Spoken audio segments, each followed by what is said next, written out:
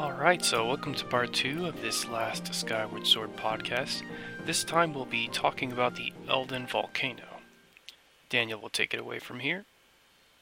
So the player starts off in the bottom left-hand corner, and this whole lower area of the map is sort of like a twisty-turny, mostly linear-ish section, which the player Yeah. passes through. So it's kind of similar to what we saw in Farron Woods, um, but I think it's probably more. At least it feels more linear, just because the level design is more like a series of tracks. In any case, there's a few Bobbkin challenges along the way. I suppose two things that stand out to me is near number 5, there's a bridge, and at the end of the bridge, um, there's an archer who's standing, an archer or a Bobbkin who's standing around there, and as you try and cross that bridge, the uh, the bridge itself will start to fall into the lava, so you have to move quickly across it. And it's really funny how there's an enemy at the end that kind of catches the player off guard. There's also a few other little sort of similar um, enemy-based challenges along the way. And then you kind of get to this middle-ish area of the bottom section at number 6. And if I remember correctly, um, you can actually travel down number 6 through an underground area, which then allows the player to progress forwards. Otherwise, from doing that, actually, they end up at another point on the map, don't they? Yeah. When you go into the underground tunnel where number 7 is, that's where the Magma asks you to take out the Bokoblin camp that's there. Once you get rid of him, he gives you the digging mitts, which allows you to dig up a geyser to travel up to that higher area there. You go through a maze with Pyrops shooting out fire, where number 8 is, and the T1 will show you where it comes out in the main map. Are the Pyrops, are those the seals that spit fire? Yeah, the monkey seals, yeah. Mm-hmm. Yeah, and then I guess in the second half, once you get up to the upper area, there's a series of challenges set along slopes, which tests the player's ability to be able to ascend on the slopes within I guess, the effective time limit that they have based on Link's energy meter. And so you follow those up, and you get around the area where it says key near the top, and there's a few more camps up there as well. And yes, I can't actually remember how the different channels relate, because if I remember correctly, on the initial run, the leftmost channel kind of doesn't. Wait. Oh, wait, actually, no, no, no. I think I've got it now. So they start in the bottom left, and they follow the map around, and they move from, let's say, I don't know how to describe this. And they basically get across that bridge to the area where it's a silent realm. They then Yeah. move up and left, and then they can then shortcut back around to the start. You know, hmm where it's a shortcut. If they then follow up on the smallest of the 3 slopes, which are color gray on the map, if they follow that up and they get to the first set of camps, and then there's the mini game there, as you said, and then you move on ahead, and then you go up on the main. Sorry, you move up the wider slope up into basically where the dungeon is. And then this whole area on the right, you don't approach until later on when you need to move down the mountain. hmm Yeah, Yeah, Is that that's right? when that's when you're in search of the keys. Yeah. Yep.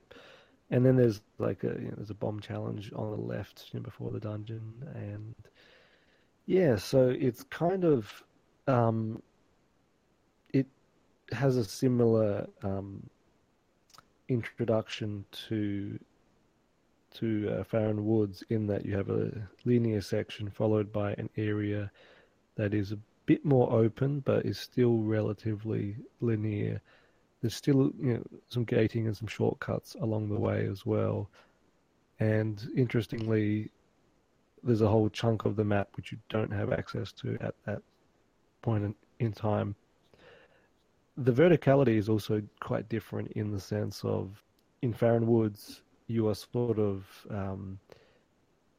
the height variation is much more, uh, I guess, varied in sort of bits and pieces, and so you're often sort of surrounded by highs and lows in the environment. I mean, and there's a lot of trees, obviously. Whereas at the volcano, it's more everything from the bottom to the top of the map. Everything is kind of going upwards. Although within the individual pockets, especially in the lower half of the map, um, there's still that kind of um, forest-like um, sort of pockets of height as well. But I find that when you're so if you look at the map, the areas which are kind of not colored in, so that it's not orange, it's not yellow, it's it's sort of these gaps in between the different areas. Like you can't actually really see beyond those gaps, and so you don't really. I mean, it's probably more of a technological constraint, but you don't really get to like you do in a lot of modern games. As you're ascending, you don't really get to look back and see and very clearly see the area that you've crossed. Rather, it's this one seemingly interconnected area, but it's all split up and sort of chunked, and so you don't really get you get as much of a sensation of you ascending the mountain and then being able to turn back and see the vista and to be able to in detail see the areas uh, that you've passed through previously. Um, That gonna have yeah. I actually think well, basically going to say I disagree that you actually can. For example, where you see the second slide that leads up to the dungeon, you can definitely turn around and see where you have come from. Um, that one is probably the most, and same with where you're at the dungeon level. You see how there's sort of this little cross that goes off. You can like that right there is probably one of the best vantage points in the game to see everything that's below you. So yeah, basically, you can see down the mountain and see how you have scaled up the mountain. There are certain sections where you can't. For Mm. example, around where the Bokoblin camp is, because there's mountain in your way. That one you kind of can't. But otherwise, in the areas where you see the lava flowing downward, those you absolutely definitely can, because there's nothing in the way. It's just a lava river going down. Mm. So there's just those few areas where you can't actually see down it.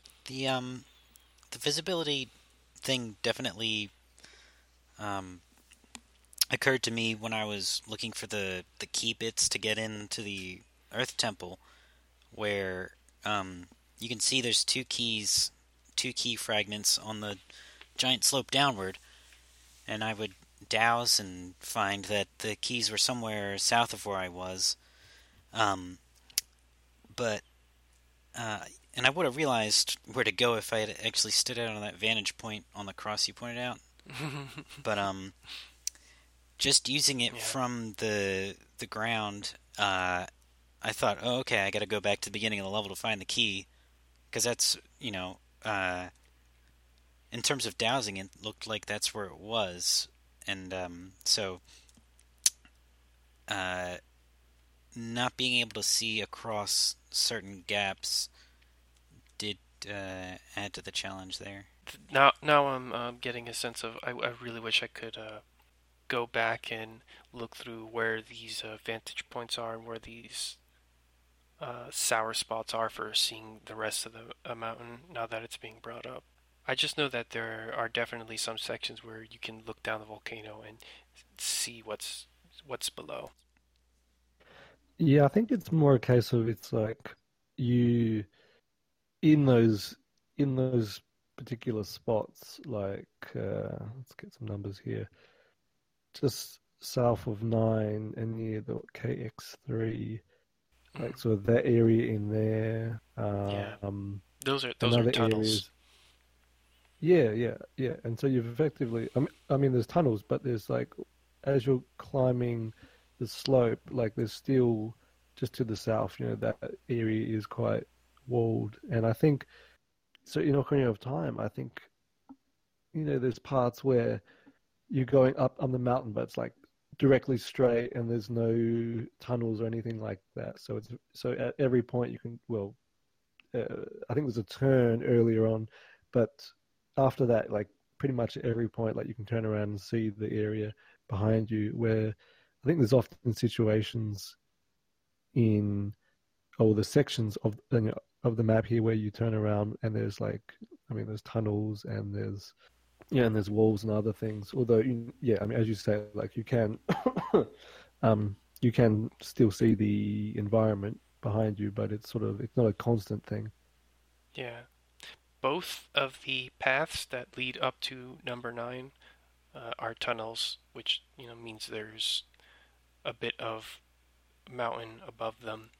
So definitely around where number 9 is, you can't really see that much of a. Or I had to double check, but those are the one that would probably be the spot where you couldn't see as much, at least not until you get a little bit higher up, uh, to be able to look down. I don't know if this is really a comment about level design, but uh, while we're on the topic of looking at far off things, I just think it's worth mentioning and noting that when you look at distant objects, they get into that more impressionistic, Hmm. sort of vague, blurry look, and it's a neat effect. Yeah. The time where you get that most in the Farron Woods, I find, is when you're on top of the tree. Not quite as much when you're just regularly running around in it. Well, I mean, you do, but it has to be in one of the more sections where you have a longer point before hitting the horizon.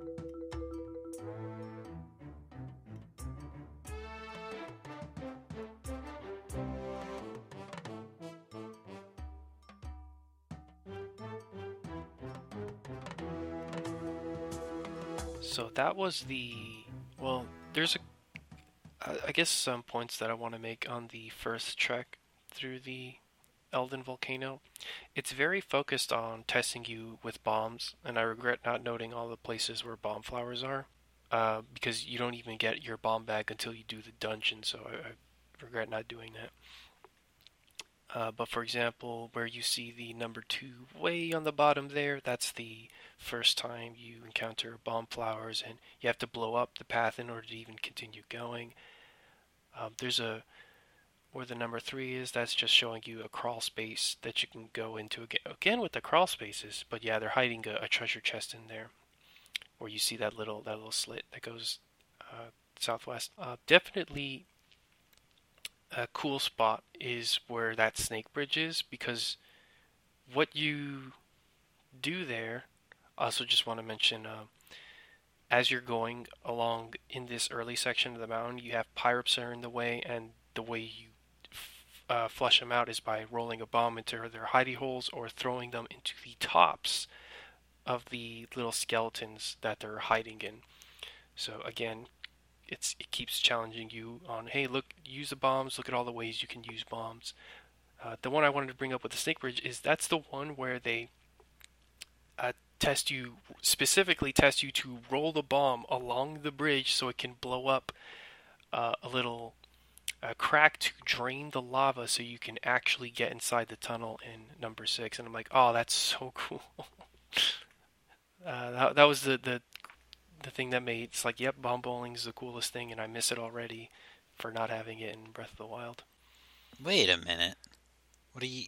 Oh, well, the bombs roll, but I guess you can't do the underhand toss. Nope. So yeah, that covers that's first section, and we already covered the underground portion. I would like to add, I think there's a lot of the challenges before you get the bomb bag, just because when you're plucking it from a bomb flower, that defines the range in which you can use the bomb, just because you can only go so far under the time limit. And so I thought that was a neat way to squeeze more variation out of bombs that you hadn't seen in prior Zelda games, that they really put pressure on that time limit before the bomb blows up. Whereas if you have a bomb bag and you can just pull it out wherever you want, you can just walk 5 feet farther forward and pull it out then. Yeah. And I guess note, as we were noting earlier with the Farron Woods, we see an escalation of these steep slope challenges. The first one, where number 9 is, has... I can't believe I didn't write... Yeah, there's Bokoblins on there. I forgot to write them in. Sorry about that. Where you have Bokoblins on top, and, they're throwing... The one at the very top is actually throwing boulders at you. Then, you get to your Bokoblin camp, beat up 3 of them. You blow up the little tower. You can't see it there, but you see that little brown square there? That's a tower that you blow up so you can go across the lava. And then escalate the steep slope challenge. So now there's more platforms, it's much longer, and there's 3 of them throwing boulders at you. And then, in, I guess you can say, subversion is now where you're running up the mountain. In order to find the keys, you got to go down the mountain.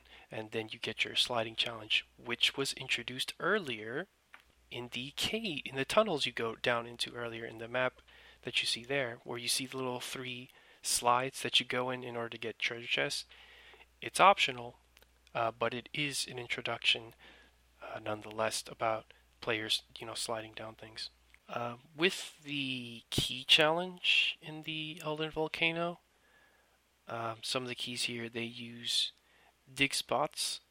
There's one where you have to throw a boulder and have the explosion as it's rolling down time to blow up the rock that's in the way so you can actually get it. That's the one in the the one in the slope there. And then you have one off to the side by the pinwheel where that one is. I don't remember if there was anything special about getting to that one. I think it really was just as straightforward as go down there, blow up the tower, and then dig up the soft soil spot that it was on top of. And then the remaining 2 are... Oh, no, there is a cool one.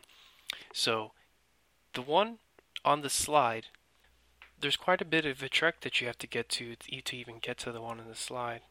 So there's a Bokoblin camp off to the right of the Earth Temple. You beat them all up, blow up the watchtower, go across. There's a section, I numbered it 11, where the bridge isn't out, so you have to sort of climb along the side and then get over in order to even pull it down. I just wanted to make note of it because I thought it's cool when they have you look around the level and see that, oh, I have to move around in 3D space in order to get somewhere. So opportunities where they make you look around more like that, I think are cool and worth noting. But anyways, after that, then we get to the slide. One thing to note about the slide that you can't actually see here is that the key is on the right, but you actually have to land on the one on the left, and then hop across and parachute off these geysers to then get to the one on the right. That's the thing that's not as evident even if you were dousing. That's a little frustrating where, if you find yourself at the bottom without the key, then you gotta walk all the way back up. Yeah, well, there's actually a little geyser, and I guess I'll note this now. This is the one instance where Skyward Sword kind of cheats. Because as you see where I wrote the T2, it very clearly does not match up with the T2 on the top where the the slope is, but it's like whatever. I'll give it to them just because it makes it the travel back up much faster. Going from there, so there's that key. The last key, and this is the cool one, because you learned about how there's these little plugs that are holding up the lava, and there's a key there. You want to blow it up, but the lava's in the way. How do you get it? You blow it up from the outside, then bomb bolt, do a sort of curved bomb bolt across the lava in order to blow up the boulder. That was definitely a highlight moment when going through this level. I'm trying to get that last key. Anyways, yeah, I think that covers going through the first time.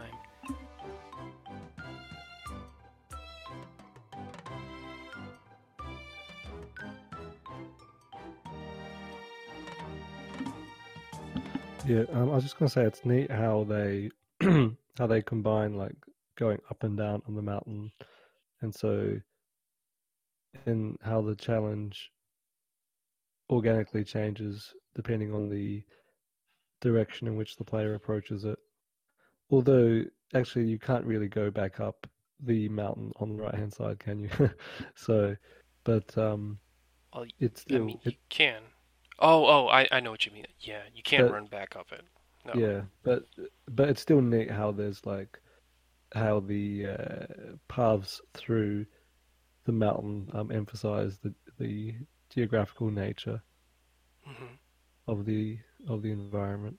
So, something curious about the Elden Volcano is that when you revisit it, it doesn't actually change all that much. In fact, if we were to rank the levels based on how much they change on the enemy layouts, I mean, change on your second visit, Elden Volcano has the least, bordering on absolutely nothing, except for maybe blue bokoblins where there used to be red bokoblins. Except once you do the little escort mission with Skipper, I forgot his name already. He's a little bastard. Then you see the most significant change of enemy placement, and that I noted on the top right. Just making note of this because the thing about the Archer Bokoblins and their placement is that the second visit of the Elden Volcano happens after your second visit to the Lanayru Desert, where you get the bow on the sand ship. So, and the thing is, because you get the bow so late in the game, the Archer Bokoblins are not actually placed in the levels except for this specific moment in the game. Otherwise, Archer Bokoblins are not placed in the main hub areas in any of them, even when you return to them, which is something curious that I had to take note of as I was doing this. I tried my best to note all the places where they put the bokoblins as you trek to the top of the mountain. The interesting thing is, though, is that you can kind of go however you want. So you can take the long way, which is the way you normally take when you first start, or you can just take the path of the shortcut you opened up on the left and go directly up to the top of the mountain and then to the volcano summit. That never occurred to me. I guess without even realizing that I was making an assumption, I just figured, oh, okay, I have to go back up the same way I did the first time. Nope, you could have totally just gone left and gone right to the sand slope and made your way up to the mountain, and it would have been much faster. But they bothered to redesign the level either way. Yeah. So to note it was a bit harder to note if there was any. Actually, no, there is one. The way the Archer Bokoblins are placed, because the level and the way the steep slopes are positioned, you can see the escalation there from there being fewer Archer Bokoblins to there being more of them when you go on the second slope. Down to if you so happen to cross the bridges, if you went on the right path, you have a wooden shield moblin on the bridge where the one that Impa lets down, to a metal shield moblin where the Earth Temple is on the little watchtower that makes a bridge on the right there. There's also a wooden shield moblin. Even if you miss the one from the bridge that Impa lets down, there's a wooden shield moblin as you are making your way up to the second steep slope. Hopefully you can see it there. I wrote it on it, but it might be a little hard to see. But yeah, you can see how the challenge escalates as you're going up the mountain for a second time for the escort part, where you see more Archer Bokoblins and you see a tougher variation of the Moblins based on their shields. And then you get into the Volcano Summit, and then it caps off with you fighting 2 Lizalfos at once. In addition to, your standard Keese and Lava Choo-Choos and Spumes. Now to the Silent Realm.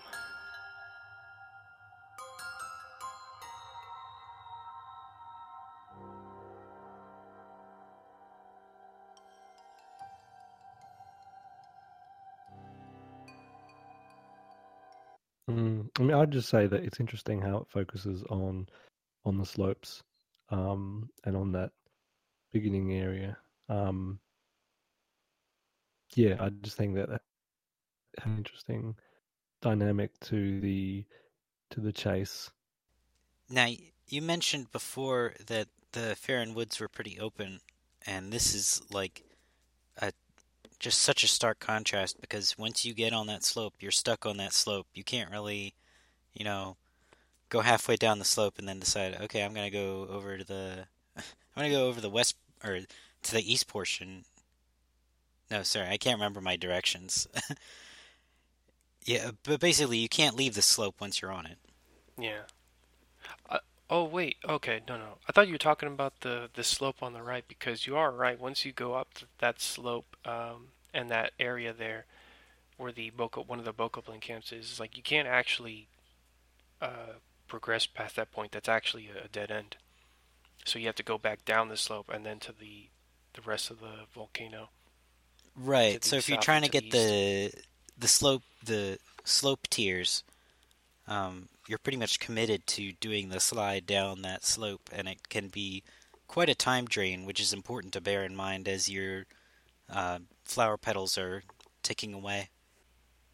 I can't see where the tiers of light are. Oh, wait. Yeah, there's about 2 tiers of light on the slope, so you only really need to go down it twice. And one of them is in the spot where the key was, so you need one to go on the left and one to go down on the right. And that you right only one need to go down twice if you do it right. Yeah, if you do it right. Because I was going to say that one on the right there is actually pretty tough because of the way it's sandwiched in between those 2 waking waters. And just because of the slide physics where you might accidentally overshoot it if you're not used to them.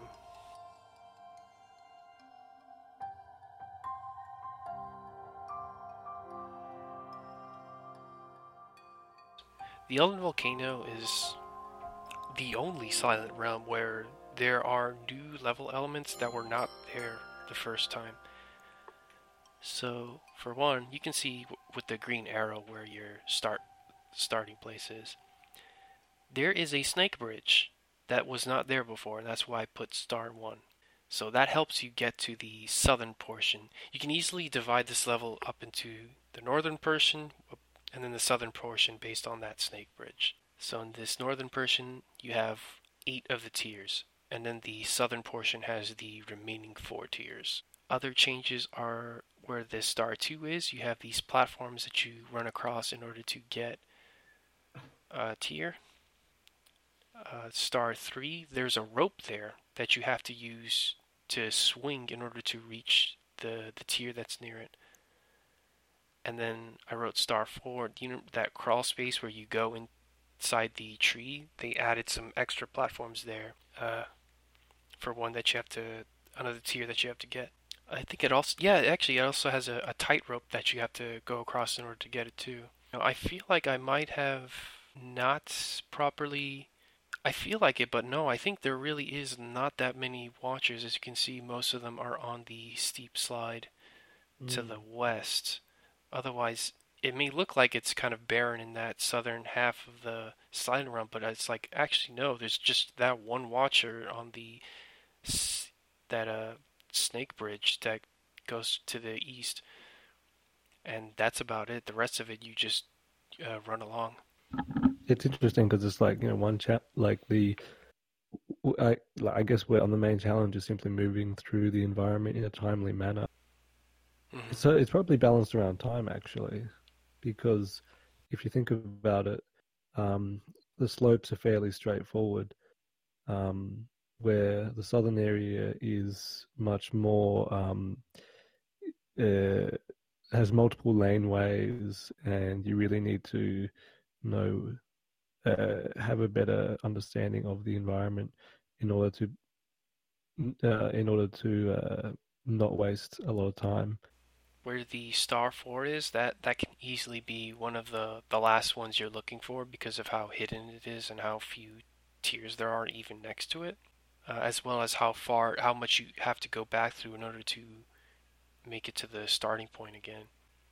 Yeah, it's really cool how they also have some of the collectibles on uh, along the vines. So it's like um, so it looks like it's in the lava, but you actually have to climb down on the vine. So if you just see it on the waypoint, like it looks like, yeah, it looks like you shouldn't be able to get it, but you can if you just head down through Hmm. the vines. Yeah, they put them in a lot of cheeky places, but you can still see them. And there's also like with the pools of water as well. Um, I guess with the pools of water and also going back down on the mountain with the with some of the light sources moving back and forth. Like there's a the Silent Realm has a something of a sliding challenge as well, Yeah. in that when you go down, like you slide and then you got to like navigate more, which is a bit more strict. Well, on the eastern side, it's a bit more strict than what it is in the regular environment, just because you've got those puddles of water. So it's cool how they find new ways to use the space by adding additional elements which test your movement through the environment, not just your understanding of the environment. That snake bridge there, that the new one they added really does make that difference. You can notice from the portions that they cut out, and this was also true of the Farron Woods. It's from some of the spaces in the level that are more linear, but also feature the fewest points of connection.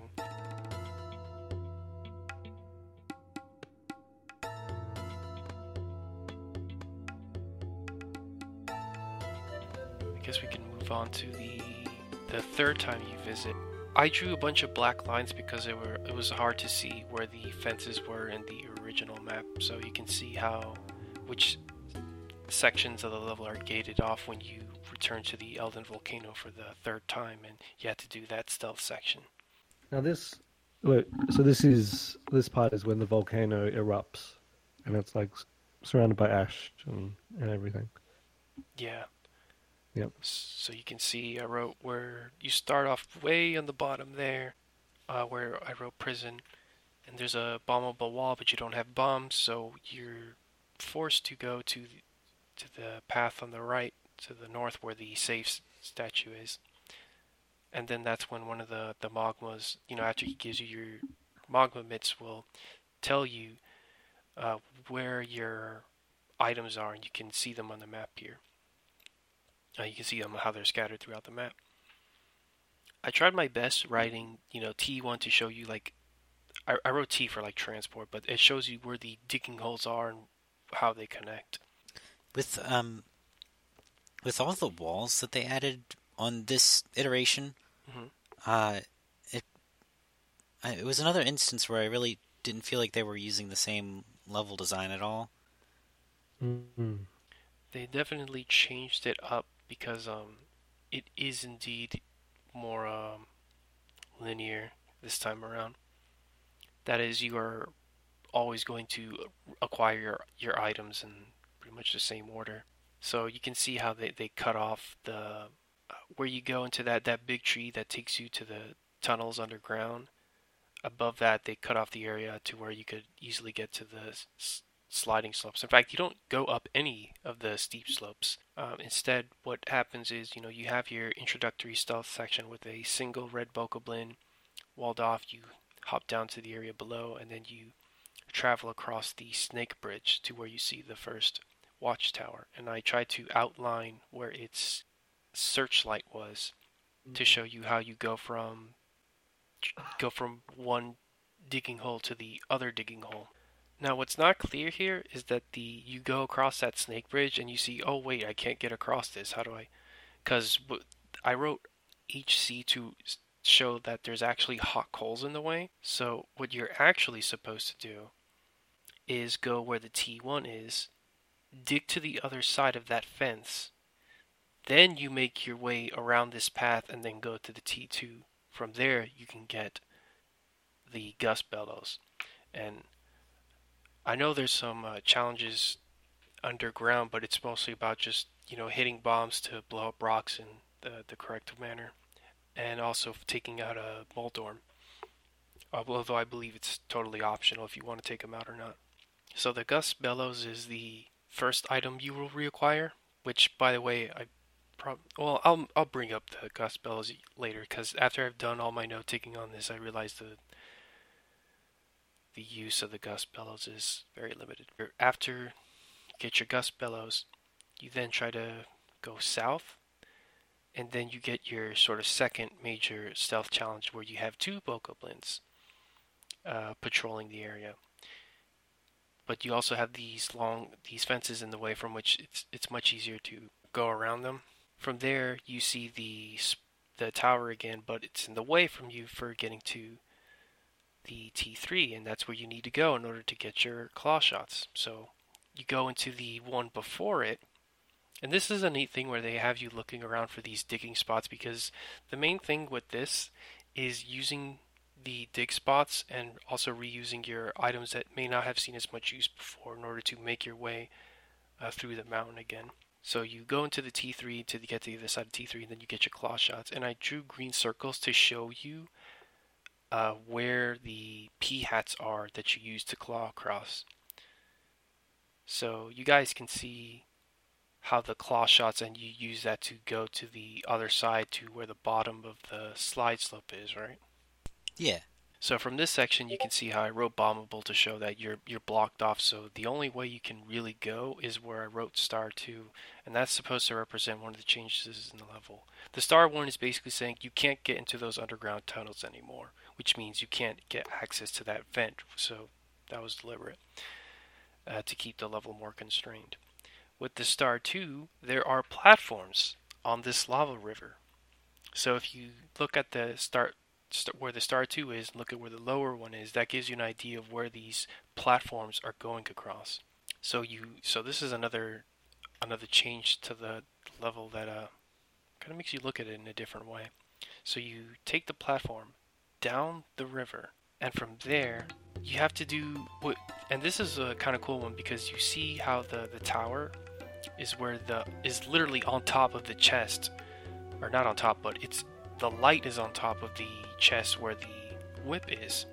So you have to go on the side, hook shot, and I drew the little green patch there, hook shot there, then climb up and grab a bonflower to blow up the tower, and then get your whip back. That was another cool moment.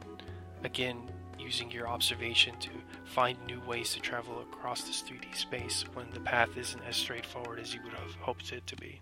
Yeah, I just love how they've used sort of like what would normally be considered as negative space. So they've used this area which is normally considered as being hazardous or negative space, that's not really used, which is the lava, and they've turned it into this sort of, like, they've created a little pathway through the lava that also takes advantage of the different types of elevation in the environment.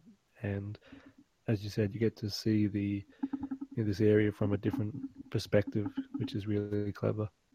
And I think it's probably just that small example is probably one of my more favorite changes that they made in going from the regular environments to these to the environmental upheaval that we see in these instances. Yeah.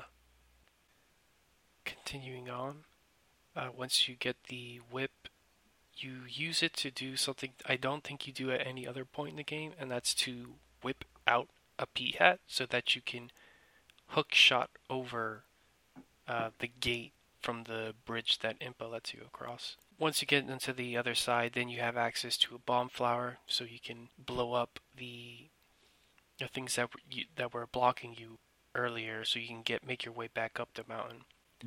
Yeah, and then you get to the camp at the top. Yeah, and with the camp at the top, from there you have to get the slingshot because the red bokoblin is standing in front of the only open space and never moves. So, and this is another neat thing with what you brought up earlier, where they use the lava rivers and have platforms going down them again. So when you see that, you can use that, travel down to this area that you actually cannot normally access and have not been able to access until this point. And I don't think you ever get to access it again afterwards because I don't remember if the lava rivers keep the platforms after you complete this and re-travel back to this area after you've beaten it the third time. But yeah, you travel down this middle lava river near the top of the mountain to where the slingshot is, and do a neat thing where you have to grab I did not note that there was believe there's a bomb flower here. But yeah, you have to use a bomb flower to hop across onto it while it's moving and then throw it across in order to get the searchlight off of the chest where you get your slingshot. From there, you're able to go into the final stealth section where you use your slingshot to stun the bokoblins in the way. And the cool thing about this little middle section here, in front of the Earth Temple, is how there's regular enemies in combination with your sort of stealth watch guard enemies. So what can happen is that as you stun your enemy, you go through, a Chew can come up and have you temporarily stalled out while the other one could potentially come for you. And I thought that was a really cool use of the Choo there. Once you get past the Bokoblin there, this is when you get to your sort of final tower. And the funny thing with this is you see, oh wait, it's on top of the digging spot this time. How do I get around it? Because you see how the T4 goes from there to the other side of the fence where the bomb is. You just use your slingshot and shoot the bastard and the light goes away. Then you get into the hole and dig to the other side and then blow them up. So yeah, new cool ways of using your items and sort of turning on its head what you thought you were supposed to do. It's like, oh wait, I have this new item. I can do a new thing that I normally couldn't have done before. So I like how they do these repeat scenarios but sort of subverting what you had to do before. And when they do so, they reuse the environment in unexpected ways.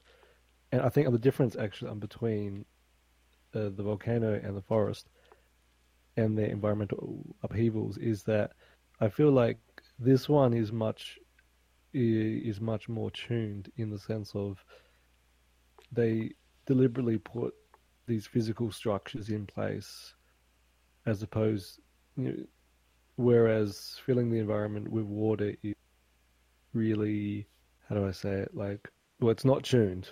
I mean, it's like the opposite of tuned. It's just like, here's all this water, and I kind of suspect that they couldn't tune the forest around the water so easily. Whereas, at least in this case, with the volcano, it's very evident the measures that were put in place to reconfigure the environment for a different set of challenges. Yeah.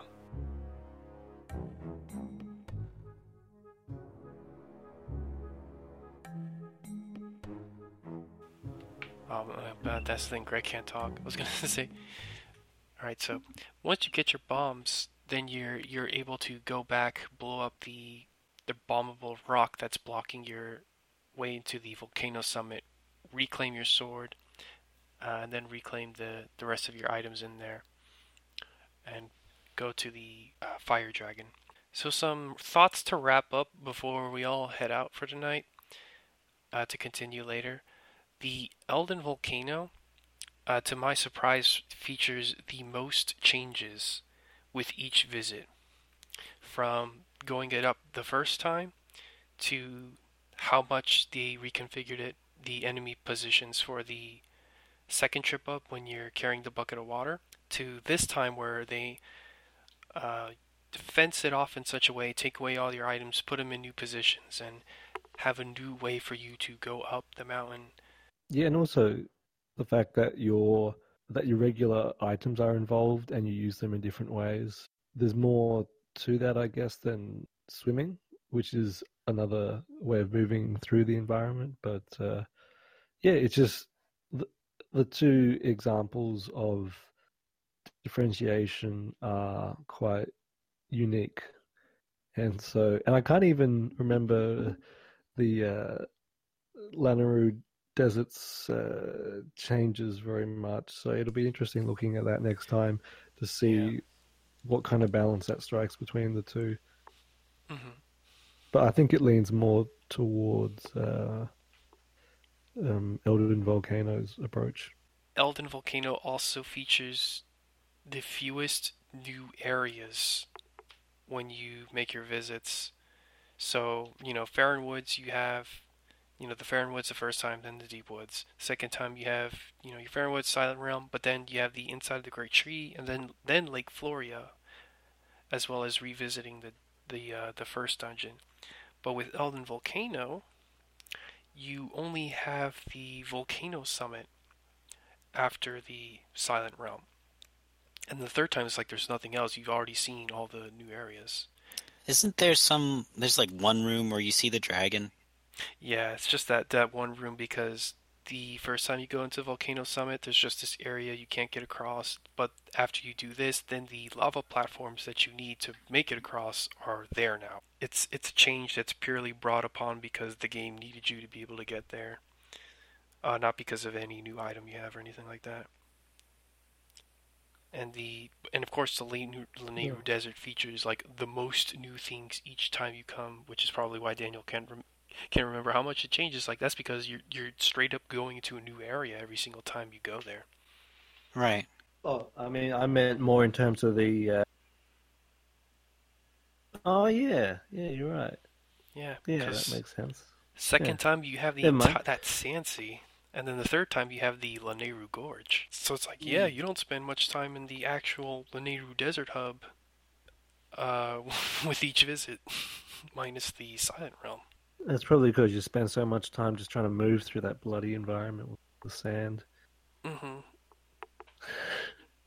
Yeah. Such a pain.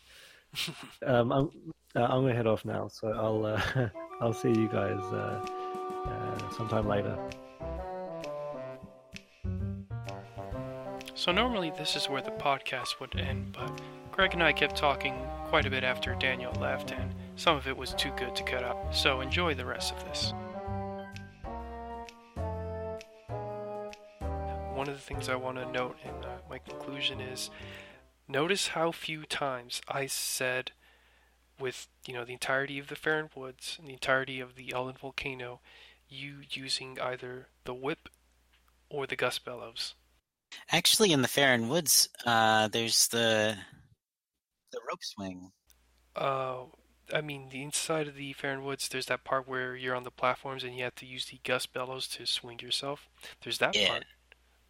That was a cool part. But it's also it's so infrequent. I'm finding. For me, like I remembered never ever using it, so just the fact that there's like one or two other uses for it, I was amazed.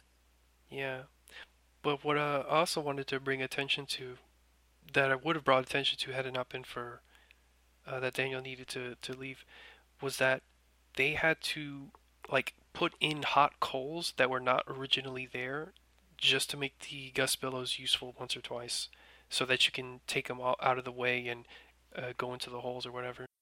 Shame that they didn't get more mileage out of the digging, like with the Scorpion boss. Yeah. So what I was beginning to notice is that what is the Gust Bellows used for? Well, it's used for those little piles of sand. It's used for hot coals. It's used for the fans, the little propellers on the moving platforms, but that's only in the past, so it's only in like the futurist sections of the Lanayru Desert. And it's used for the more volumetric kind of sand. I don't know why I just said volumetric. I feel like that's the word you're supposed to use because that's how programmers call it. The one that you see in the Moldarak boss fight. That sand is not present very often. I think it's because maybe technical reasons, but it's in very specific rooms where that can be controlled properly and not glitch out or do anything weird. Makes sense. Yeah, but otherwise, like, there's so little use outside of the region it was originally obtained in. Same with the whip, however, I think is actually even worse because there's one very crucial thing about the whip that I didn't get to bring up in the stealth section. I think this is the only time I've ever seen a Zelda game where a whip, which is specifically, and even in Skyward Sword itself, you take something off of an enemy, like hanging on their belt, because you do it for one of the Bokoblins and a key they have, right? Well, the Bokoblins use their horns to alert the ones that catapult a boulder into you when they spot you. You cannot whip off those horns. It is the only time I think they've done a special case like that where it's like, oh, I'm playing Zelda. Oh, I can whip things off of enemies. I'm going to use it to steal his horn so they can't alert the guards or alert the catapulters. Nope, doesn't work. Even thought about that. Yeah. And the whole, like, oh, I use the whip to lift up like, what can the whip do? It's for the lily pads, the undersides of them, or the top sides of them, because once you flip them under, you can't interact with them anymore. There's the levers or switches. Yeah, very specific levers and bumps. Picking up things like skulls and all that, which is kind of cool. But surprised at how they didn't actually use that. You can grapple too. Like the Wind Waker style. Mm-hmm. Yeah, swinging across Indiana Jones style. They do that in the Lanayru Gorge, so it's not totally forgotten, but I still think it features the least use in the overworld sections. Because even the Gust Bellows sees use by virtue of there being piles of sand that you can just blow out and find whatever's in them. And it's like, okay, if there was any other way to make them used more, you would have to put in those specific level elements that allow you to travel that you can't do with other items, which means you'd have probably more of those fan platforms. But because of the way they set it up so that those are only in the past, you can't really do that in Lanayru Desert. Although, if I was just to say screw that, it's like I really wish they were, because that would have been cool. A cool way to get across the desert using those platforms with the Gust Bellows. Or swinging around in the Faron Woods with the whip is like, oh, it's a tree branch, swing across, woo! Yeah, I really feel like there should have been more of the swinging. Yeah. Or even the Eldin Volcano, because the Eldin Volcano still has trees. Swing across, woo! Yeah, those are some of the conclusions I was hoping to get to, and I'm saying them now just in case I don't forget. Or just so that I have another person that knows in case I forget. But they use those two weapons. Yeah, because even though the overall sections are more dungeony this time around, that means they use challenges that involve the items. Well, we saw with the Eldin Volcanoes, like, hey, they used the bombs quite a bit. And what we would have seen with the Lanayru Desert is like, hey, they used the beetle, especially with the hook upgrade, the hooked beetle. They use that one quite a bit because you use it to fly, pick up bomb flowers, and blow shit up. You see use of, well, the bow by default always sees use just on the basis of fighting things. So, and same with the slingshot. So those were never in doubt. But you see how much use you get out of the bombs and beetle and just the combination of the two. But not quite as much the Gust Bellows and the whip. And I think those are your other two like major items. Wait, there's 8. What are the other ones? It's the Bug Net, which is optional. And the Claw Shot. Yeah. Claw Shot also features a lot of use because the P-Hats in the Eldin Volcano that you can use to travel across, and every patch of vine grass of which they have of some sort in all 3 of them, even the Lanayru Desert, you used to climb, and all those hookshot spots, which I made note of um, in my notes for like, hey, look at all the spots you can hook onto in order to travel across this place, even easier to make it easier to travel across this place, so that you're not always looking for like slopes to run up on top of those walls that are littered throughout it, kind of like spider web out of the temple in the middle. The most use different perspective on space, where the beetle through space, or the slingshot and arrow let you look at space in first person. Whip and Gust Bellows really grant you any of that. So now, and the beetle is also just useful by itself, just for looking around, in addition to the fact that there were challenges specifically made for it when you go through the Lanayru Desert. With the enemies, Lanayru Desert actually has quite a big change, but we'll get to that next time.